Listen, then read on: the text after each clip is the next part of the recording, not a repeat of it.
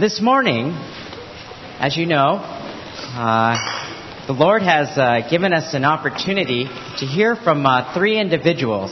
As I won't be delivering the message, we'll be able to hear from three individuals who will be preaching this morning's message.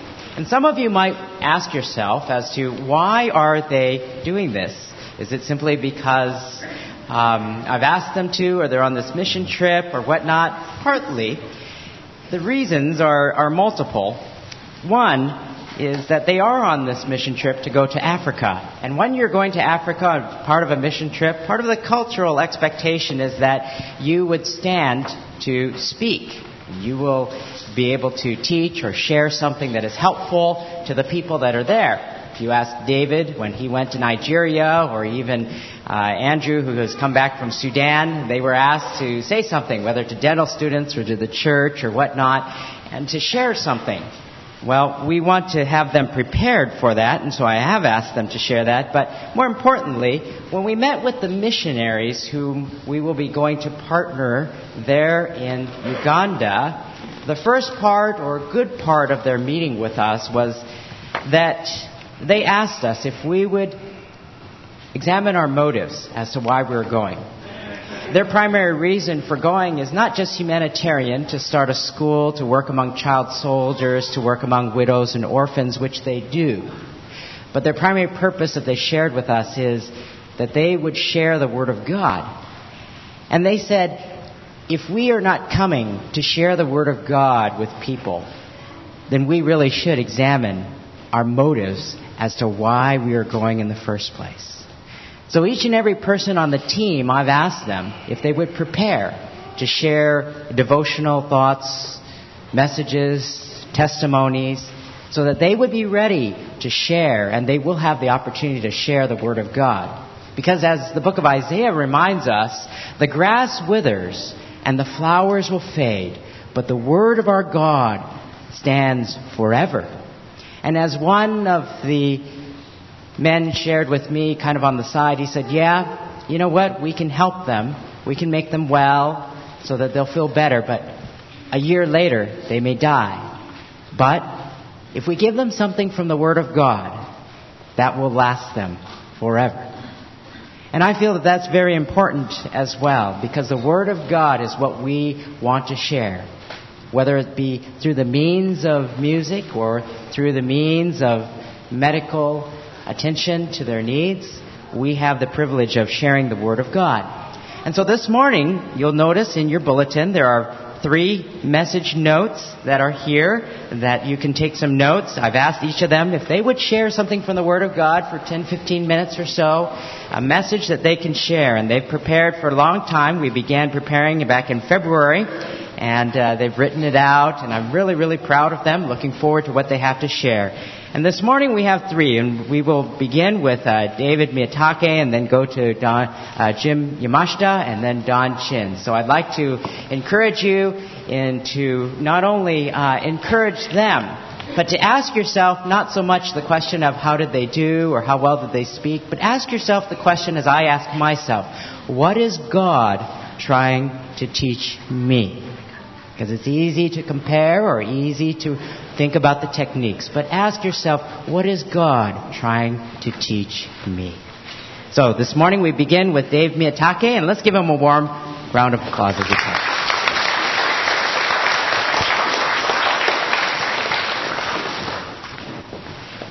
Thank you very much. First off, I'd just like to thank Pastor Joe and Pastor James for allowing myself and Don and Jim to come up here and speak today. And they don't just let anybody come up here and speak. I know it's an honor to speak up here. Thank you very much, gentlemen.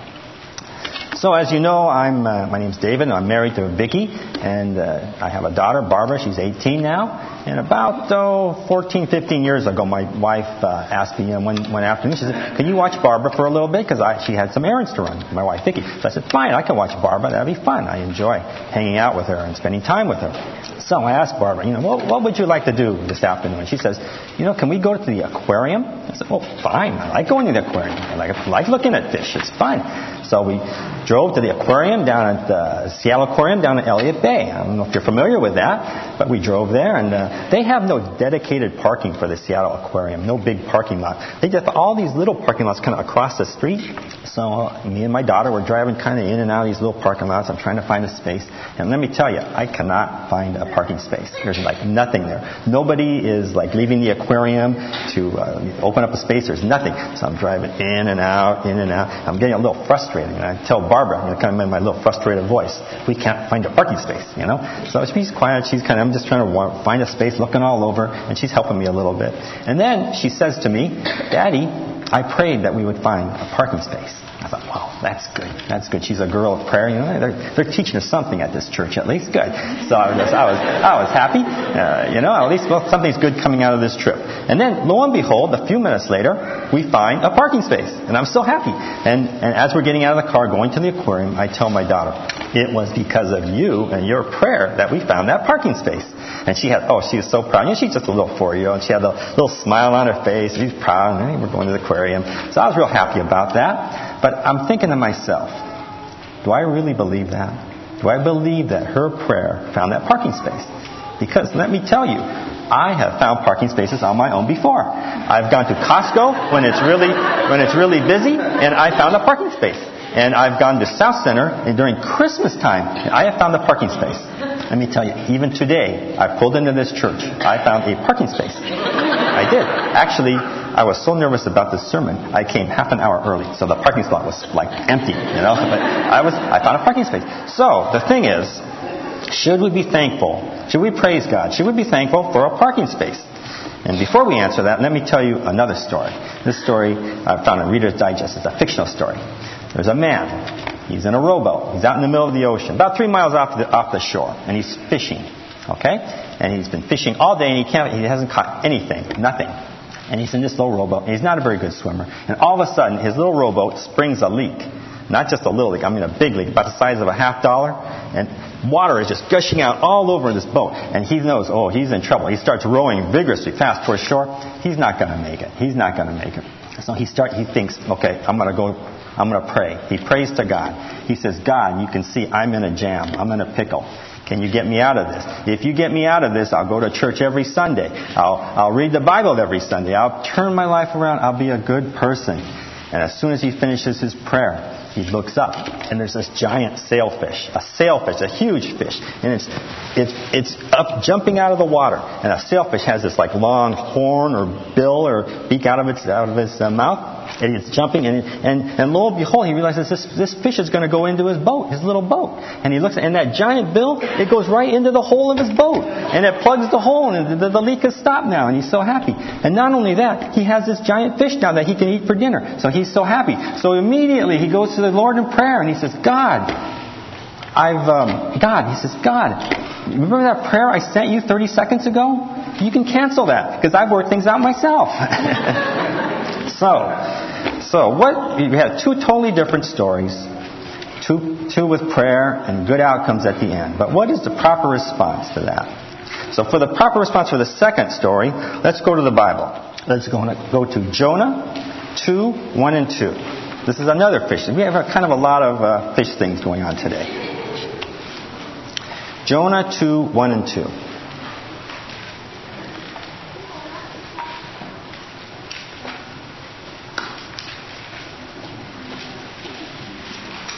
Okay, I have to be kind of fast because I don't have much time. I only have 10 minutes. Okay, so from Jonah 2, 1 and 2, people are still flipping.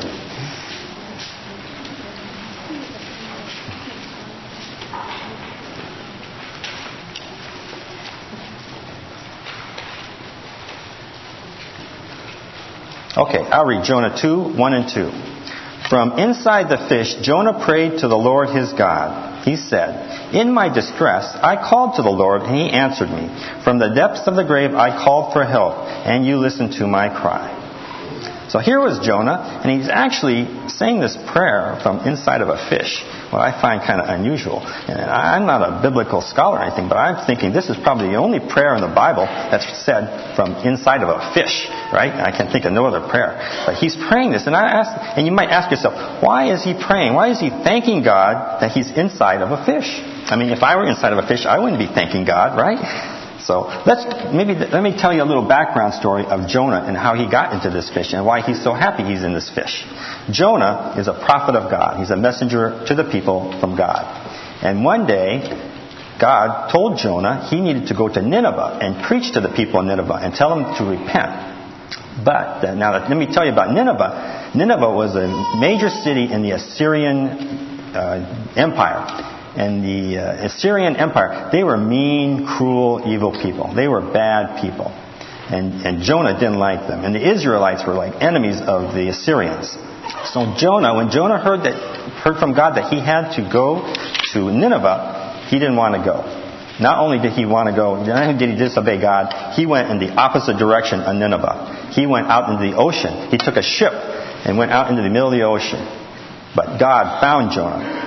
And what happened was, in the middle of the ocean, where the ship is, God created a great storm, a huge storm, and the ship was about ready to sink. People were on the ship were so afraid. And the people on the ship realized that it was Jonah. It was Jonah who God made the storm for. It was Jonah who was disobeying God. So reluctantly, the people on the ship threw Jonah overboard. And Jonah now, he's bobbing in the ocean in this big storm, and he thinks he's going to die. Surely he is going to die. And that's when God allowed this fish to swallow him up. And that's why Jonah is praising God for this fish. So, the point is, we should praise God when God saves our lives and when God does great things for us. I don't know if you've ever had your life saved or if you've been in maybe a situation where you thought you might die. I remember one time, myself, I almost got hit by a truck. I mean, not just, I almost got hit by a truck. I mean, I almost got hit by a truck. This truck was just that close. It was so close, I didn't even recognize it was a truck until about 15 seconds after it passed. I almost got killed. And that was something I will always remember, and I'll always thank God for just letting me just not get hit by that truck. Maybe you've been in the hospital, you've been sick. Maybe you've had a loved one who was sick and you thought, wow, maybe this person might die. But then God has been great to you, right? God has saved that person. So we should always be thankful for God when He does great things for us. We should praise God when He does great things for us, saves our lives, or does other things in our own lives. Just like Jonah did when he was in the fish. But what about smaller things?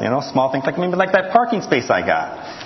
So let's turn to another famous Bible verse, 1 Thessalonians 5:18. 1 Thessalonians 5:18.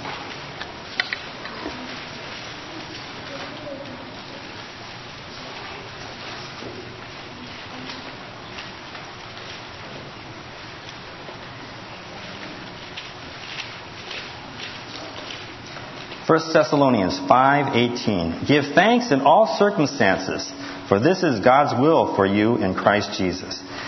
Give thanks in all circumstances, for this is God's will for you in Christ Jesus. So in everything we should give thanks. For our food, job, good health, even finding a parking space. Do you consistently do this? I sure don't.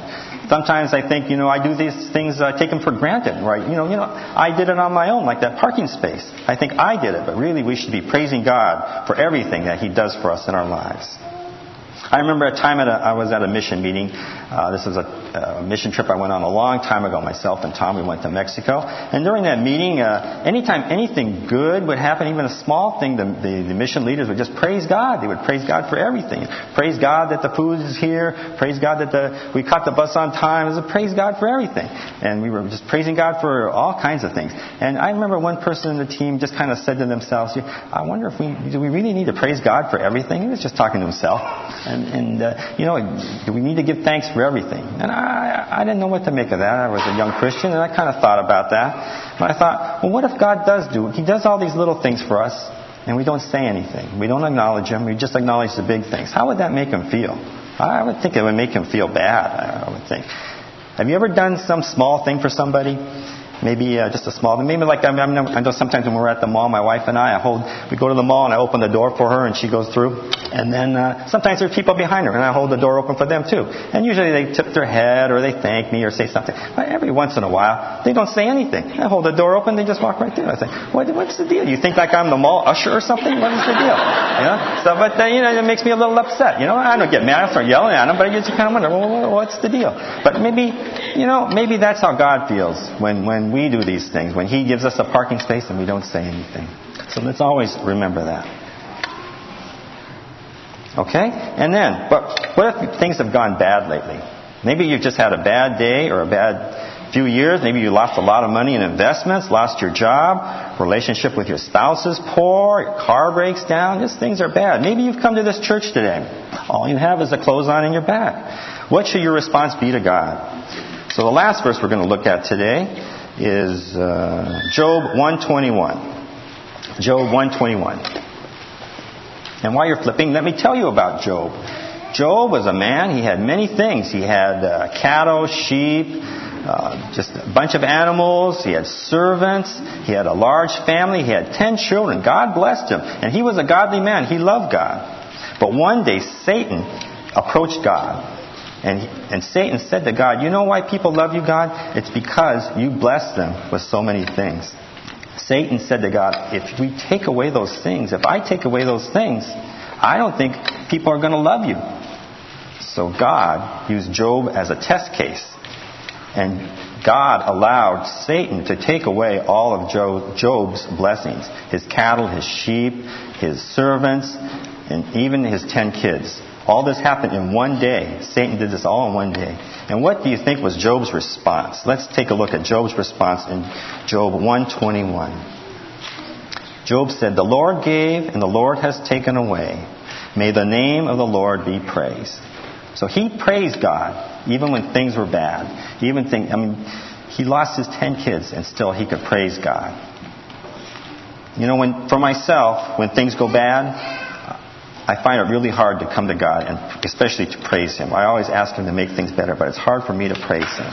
But I know that godly people do. I heard this one story right back when I was to the Shepherd's Conference in California, John MacArthur's church. I heard this one story about some missionaries. And let me read John MacArthur's own recollection of this story, because I don't want to get it wrong. John and Nora Romansky faithfully served the Lord at a Bible church in Utah, where they reached Mormons with the gospel. They had 3 children, 2 daughters and a son. In the summer of 1986, they came to California to enroll their eldest daughter at the Master's College and to visit Grace Community Church, where I served as pastor. Because John and Nora were so thoroughly evangelistic, they also brought 2 Italian foreign exchange students with them. Neither of the young men were believers.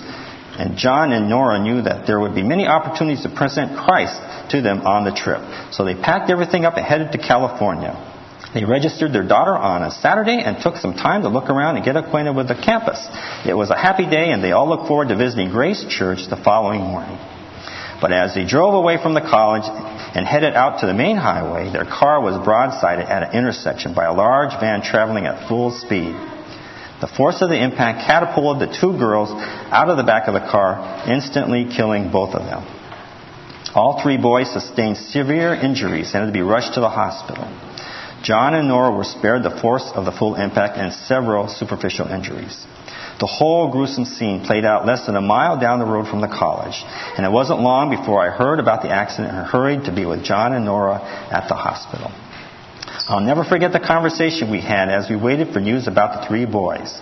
John and Nora were utterly shattered by the loss, of course. The shock and grief they sustained that day were as profound as anyone could imagine. I can only imagine their pain as parents. I don't think there was much I could say that would bring either of them any real relief. But John's response to the whole situation amazed and even encouraged me. He said, my sweeping thought is this: isn't God good that He took my 2 daughters who knew Christ and loved Christ and spared these 2 Italian boys who are not saved? Isn't God good? So when things go bad, let's remember to praise God, just as Job did and just as John and Nora Romansky did. Praise God that we have a Father who watches out for us, who cares about us, who loves us even when we turn our backs on Him. In summary, we need to praise God when He does great things for us, like saving our lives. We need to praise God for the little things He does for us, the everyday things like the parking space. And we need to praise God when things are bad, just as Job did. I have a lot to be thankful for, and the Bible reminds me that in everything, give thanks, for this is God's will for you in Christ Jesus. Thank you for giving me the opportunity to share with you.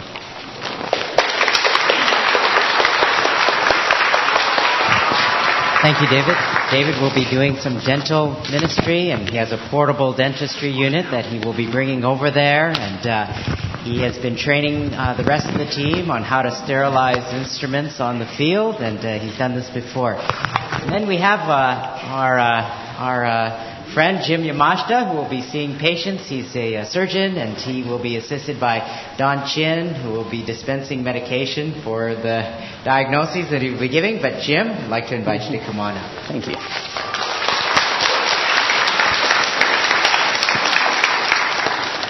Well, thank you, Joe, for this opportunity. Thank you again for this time that we can spend together. A Sunday school teacher had just finished her lesson and just wanted to make sure that she made her point. She asked the class, "Can anyone tell me what you have to do first before you can have your sins forgiven?" There was a short pause, and then in the back of the room a hand shoots up. The little boy says, "Sin?" So over the past few weeks, as I was kind of pondering what to speak on, I was constantly reminded of God's love and His mercy, and that He's a forgiving God. Romans 3:23 tells us that for all have sinned and fall short of the glory of God. There are so many times in the Bible when God's chosen people went astray. They went far astray. And yet God remained faithful to His word, and He forgave them. It started back in the Garden of Eden when Eve was deceived by the serpent, and both Adam and Eve ate the apple, even though they knew God told them not to. When Moses left the people in the desert and they created an idol to worship, in spite of the fact that God's guidance and protection and provision was there so clearly seen on a daily basis. David had an affair with Bathsheba and murdered her husband, even though he was considered to be a man after God's own heart. Even the Apostle Paul fell short. In his pre-Christian life, he was considered to be an exceptional student, and he was very zealous in his faith. He actively persecuted Christians and tried to destroy them. But God forgave him, and He used Paul for His glory. These are just a few of the examples. And time and time again in the Bible, people turned away from God. If it was up to me, I'd be frustrated, probably turn away from them and leave them to their fate. But God remained faithful, and He forgave them. I also thought about the times in my life when I was younger and I sinned. Yeah, I guess even now I do that too. But I remember as a child when my brothers and I were playing in the yard next to where my father's car was parked. We were budding engineers, and we were probably way ahead of our time. We theorized that we could make the car run faster and better by using green energy. So we sat there and we mixed dirt and water and whatever thing was available, even some organic material, bugs and things.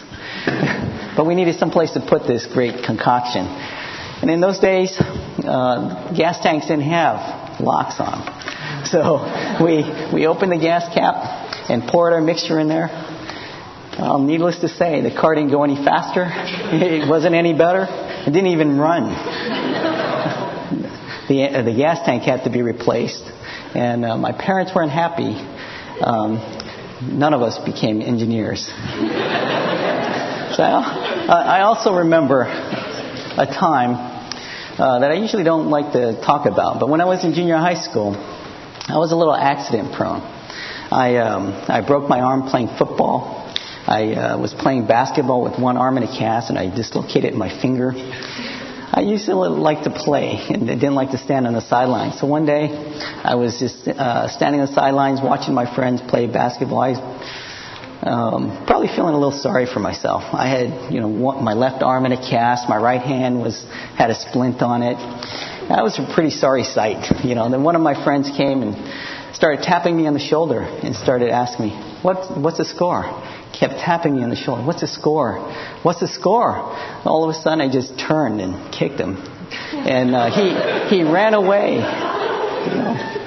And I always felt bad about that. And there are still times that I remember in my life where I was just less than pleased with my words or my actions.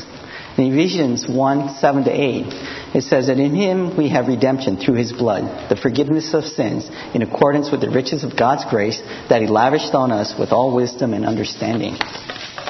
The Greek word used here for redemption means to release or deliverance from a state of slavery. The state of slavery in this passage is referring to sin. We all fall short and are bound by sin. Before I was saved, I heard a lot about sin, and I didn't think I was a sinner. I didn't do any of those bad things. I thought I was a good person. I knew I didn't do everything right.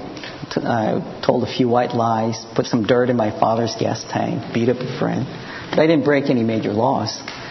But when I heard the word sinner, I always thought about the big things, the lying, the stealing, cheating, murder, adultery. Now I realize that I was just measuring myself against the human standards and not against God's standards. As a surgeon, we have standards. We have standards of care. When we see a patient, when we work them up, the surgery that we do, the post-op management, is all conducted within these standards. But these standards can vary, just like all human standards. But God's standards are consistent. If we deny the reality of sin and we cut ourselves off from the hope of salvation from it, God is a fair and just God and can't overlook sin. No one in this world can meet His standard. That's why we need His grace. God's love for us is not limited to just a few or to one group, but to the whole world.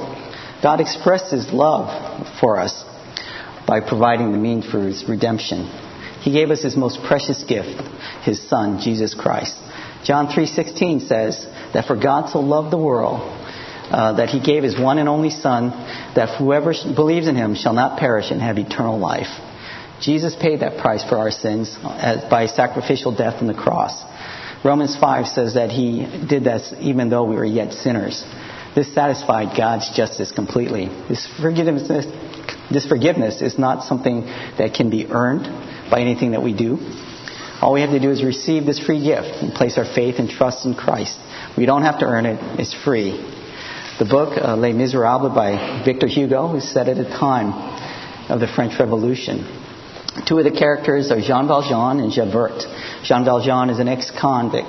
He's arrested for stealing bread and spends 19 years in prison. While he's on parole, he stays at a bishop's house and steals some silverware and candlesticks. He gets caught by the police, but the bishop forgives him and tells the police that the stolen items were actually a gift. Because of this, he has a change of heart and uses his life to help others. On the other hand, Javert is a police inspector who ruthlessly enforces France's harsh laws. Javert is incapable of mercy or compassion, and he harbors a strong desire to capture Jean Valjean. So he relentlessly chases him and makes Jean Valjean's life miserable. When the French Revolution begins, Javert is working as a spy. He is discovered and he's doomed to be executed by the revolutionaries. Jean Valjean volunteers to do this. But instead of executing Javert, he secretly lets him go, even though he knows that Javert is going to continue his relentless pursuit of him. Jean Valjean's actions are an example of forgiveness and mercy. Just like Javert's action caused Jean Valjean's life to be miserable, our sinful actions are responsible for Christ's suffering and death on the cross. Even though God knows our sinful nature and that we will continue to sin, He remains faithful to us and will forgive us if we accept His forgiveness. And the key is accepting this forgiveness. In the book, Javert was not able to accept Jean Valjean's forgiveness and ends up taking his own life because he could not give up his old ways and beliefs. In the same fashion, if we don't accept God's forgiveness, our sins lead us to a spiritual and eternal death. So if you desire to have your sins forgiven and to be cleansed from them and to be granted eternal life, if you want this joy and peace that comes from knowing God, come to Christ. John 14:6 says that I'm the way, the truth, and the life. No one comes to the Father except through me. The only way to the Father is by acknowledging that you're a sinner and placing your faith and trust in Jesus Christ and accepting Him as your Lord and Savior. Apart from this, there is nothing that we can do, no matter how good a life we live. We can never be good enough to meet God's standards. When we accept Him, He cleanses us from our sins and forgives them all. This doesn't mean that Christians are perfect, but by God's grace, we are confident that we are saved. How good is that? Thank you.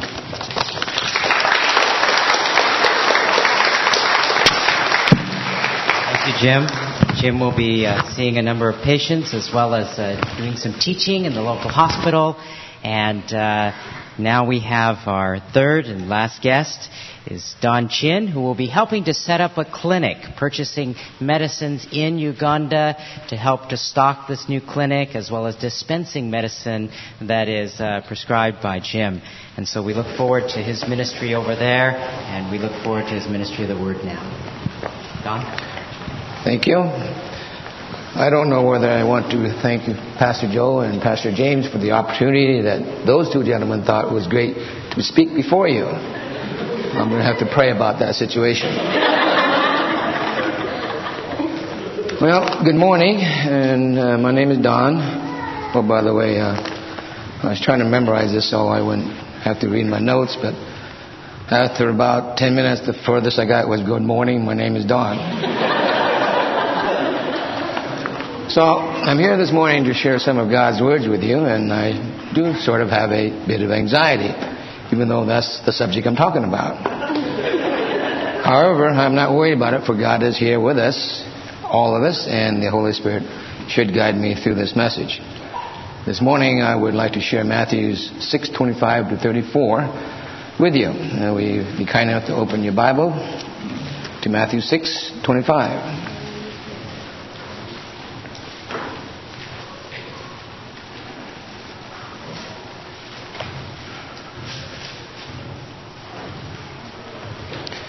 Okay. Therefore, this reason I say to you, do not be worried about your life as to what you will eat or what you will drink, nor for your body as to what you will put on it. Is not life more than food, and the body more than clothing? Look at the birds of the air, that they do not sow, nor reap, nor gather into barns, and yet your heavenly Father feeds them.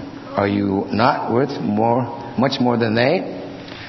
And who of you, by being worried, can add a single hour to his life? And why are you worried about clothing? Observe how the lilies of the field grow. They do not toil, nor do they spin. Yet I say to you that not even Solomon in his glory clothed himself like one of these. But if God so clothes the grass of the field, which is alive today and tomorrow is thrown into the furnace, will He not much more clothe you? You of little faith. Do not worry then, saying, what will we eat, or what will we drink, or what will we wear for clothing? For the Gentiles eagerly seek all these things, for your heavenly Father knows that you need all these things. But seek first His kingdom and His righteousness, and all these things will be added to you. So do not worry about tomorrow, for tomorrow will care for itself. Each day has enough trouble of its own. So in these verses, Matthew 6:25-34, Matthew the author is writing about the worries that people have in their day-to-day living for the basic food and clothing needs. However, in the beginning of the verse 25, the word therefore is used to start this verse. This means that Matthew had drawn a conclusion about other worries, of which wealth of the people are a great concern, in the verses 16-24. I will not focus on these issues, but only on the worries that people have on their daily needs. A quick review of the three worries in the previous verses, 16-24, that Matthew addressed are, do not store up treasures here on earth, but in heaven.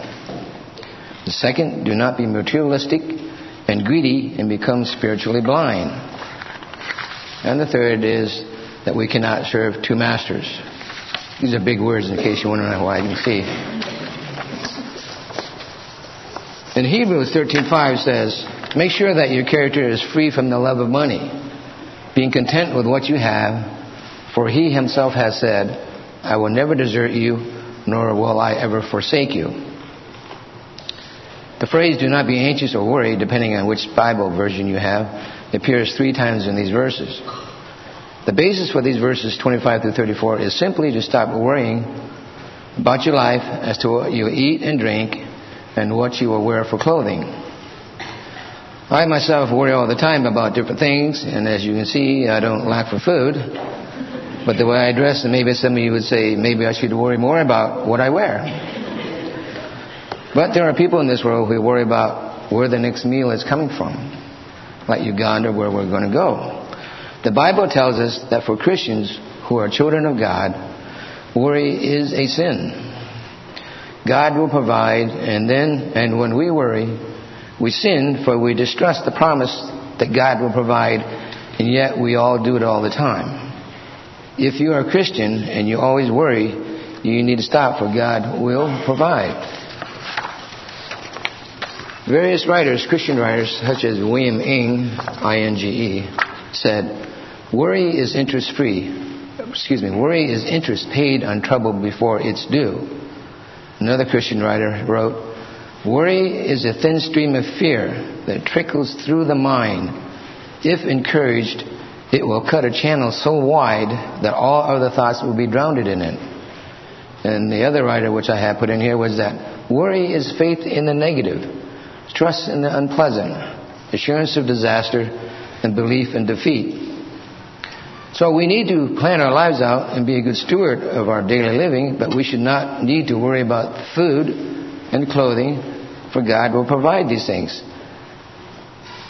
Basically, Matthew in these verses has divided the needs of the people in 2 sections, food and clothing. Food is something we need to have in order to live, and more importantly, fluids to keep ourselves hydrated. The example that Matthew used in verse 26 were birds who did not have a worry in the world. They fly around freely. They don't sow seeds for crops, nor do they reap or gather food in the barn, for our Heavenly Father feeds them. I know we don't fly around and just feed off the land like the birds do, but Matthew wrote, are you not worth more than they? The answer is yes, we are. For God created us in His image. Probably the greatest example of how God provides for His people was when the Israelites were allowed to leave Egypt after 400 years of slavery. While they were in the desert, the people began to grumble of how they no longer had food that they had from the Egyptians, such as meat and bread and fruits. They complained to Moses and also to Aaron, who was Moses' brother and the high priest. The Lord heard the grumbling and provided manna for them for the 40 years until they came to the border of Canaan, the promised land. Moses even had Aaron put an omerful of manna in a jar to keep before the Lord in the ark with a testimony. An omer, in case you really want to know what it is a dry unit of measure about 7.5 pints. Now that you know what an omer is.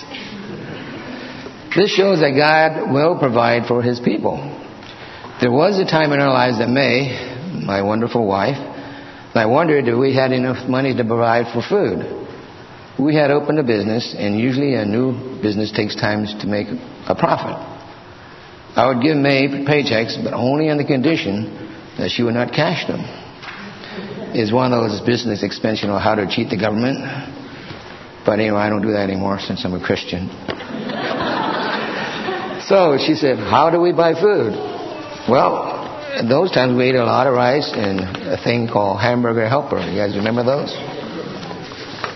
I was not a Christian back in the 70s, but God always provided for us in our son Scott. God had a plan for us. Now we live this plan, for we are now part of His church. Now once again, we are starting to worry about the basics of where the next meal will come from. For like most of you, lately we have seemed to have lost a few pennies or more. I don't work anymore, and this has created a burden on me. According to the Bible, I am currently sinning, for I am worrying. So the question is, do I trust God? Yes. Since God has made a promise to always provide for His children, I should not even worry and be sinful. For God never breaks a promise. As stated in Matthew 6:27, even if you worry, you will not extend your life even by 1 hour, but it could shorten your life. The second part of Matthew's message here is clothing. The Sermon on the Mount from Jesus addressed this issue along with food. Matthew again said, why are you worried about clothing? Back in Christ's time, most of the people that he discipled to probably didn't even have more than what they wore on their backs. Some, of course, had one change of clothing, and of course there were the rich who had much more, but basically his followers were poor. Here he uses an open field that is abundant with wildflowers everywhere as an example of how God takes care of things. The lilies of the field, as described in verse 28, describes various beautiful flowers. Even here, where grass grows in abandonment, wildflowers grew along with the grass as clothing. The point that Matthew makes here is that God is so good that he even covered the field with beautiful wildflowers, even though the grass had no real value and only lasted a short time. There apparently was not much firewood in this part of the hill, so people used the dry grass as a source of fuel. It is noted in verse 29 that even King Solomon was not clothed in such a beautiful manner as the wildflowers had clothed the grass fields. Most of us today have enough money to buy clothes, but in today's society, we probably worry more about the style and if it's in fashion. Clothing is something that I rarely think about. I used to shop at Kmart, but they're no longer in business. But the reason I shopped at Kmart was because May and Aaron always shopped at Nordstrom. But anyway, but now I shop mostly at Costco because they're cheaper. There are a lot of other places we can buy clothes at lower prices now, and we should not have to worry about clothing ourselves. Most of us worry more about the style and fashion today in the Western world. But many parts of the world don't even have the luxury of more than what they have on their backs. Now, John the Baptist, who came before Christ, was a very humble man. He only had the clothes that he wore and didn't worry about where his next change of clothing came from or the style. Matthew 3:4 says, Now John himself had a garment of camel's hair and a leather belt around his waist, and his food was locusts and wild honey. I don't believe that it was a cashmere type of camel hair, but the skin of a camel, which is very coarse and was, of course, not tailor-made. Again, to worry is to sin. If we are to be God's children, we must have faith in Him to provide for us. However, if we don't keep our eyes on God, we could be just like the people of the world who are the non-believers, and they worry about everything. What will I have for dinner? Or what should I wear tomorrow for school? Or when I go to work? A doubtful disciple can be like an unbeliever who disbelieves and disregards that God can and will provide for our basic needs. However, we should not be lazy, and we need to be a good steward of our basic needs, but we should be confident that God will provide for His children's needs. So how do we get to be a person that has no worries? We are to be in Christ Jesus, our Lord and Savior. If we confess and repent our sins and believe that Jesus Christ is our Savior by faith and by the grace of God, we will have salvation and eternal life. We then can seek God's kingdom, which will be our priority. And once this is done, we can hopefully avoid the anxieties. If we don't stop worrying, we will continue to sin. Some will say, but it's only a little sin. How bad can that be, such a small sin? By this action, we are actually saying to God, I just don't think I can really fully trust you. Another way to look at this particular sin is that we as Christians know that the Bible has no errors. It is inerrant. Therefore, if we worry about things, we are saying the Bible is wrong. For we doubt God's words on this particular issue. So how do we get rid of this needless worry about our daily living needs, such as food or clothing? We need to study the Bible, which is the good news of God, so we can stay in His words as to how we are to live and always keep Him in front of us. Otherwise, Satan will always try to creep into our lives to tempt us and to make us worry needlessly. We always need to trust in our Lord. Thank you.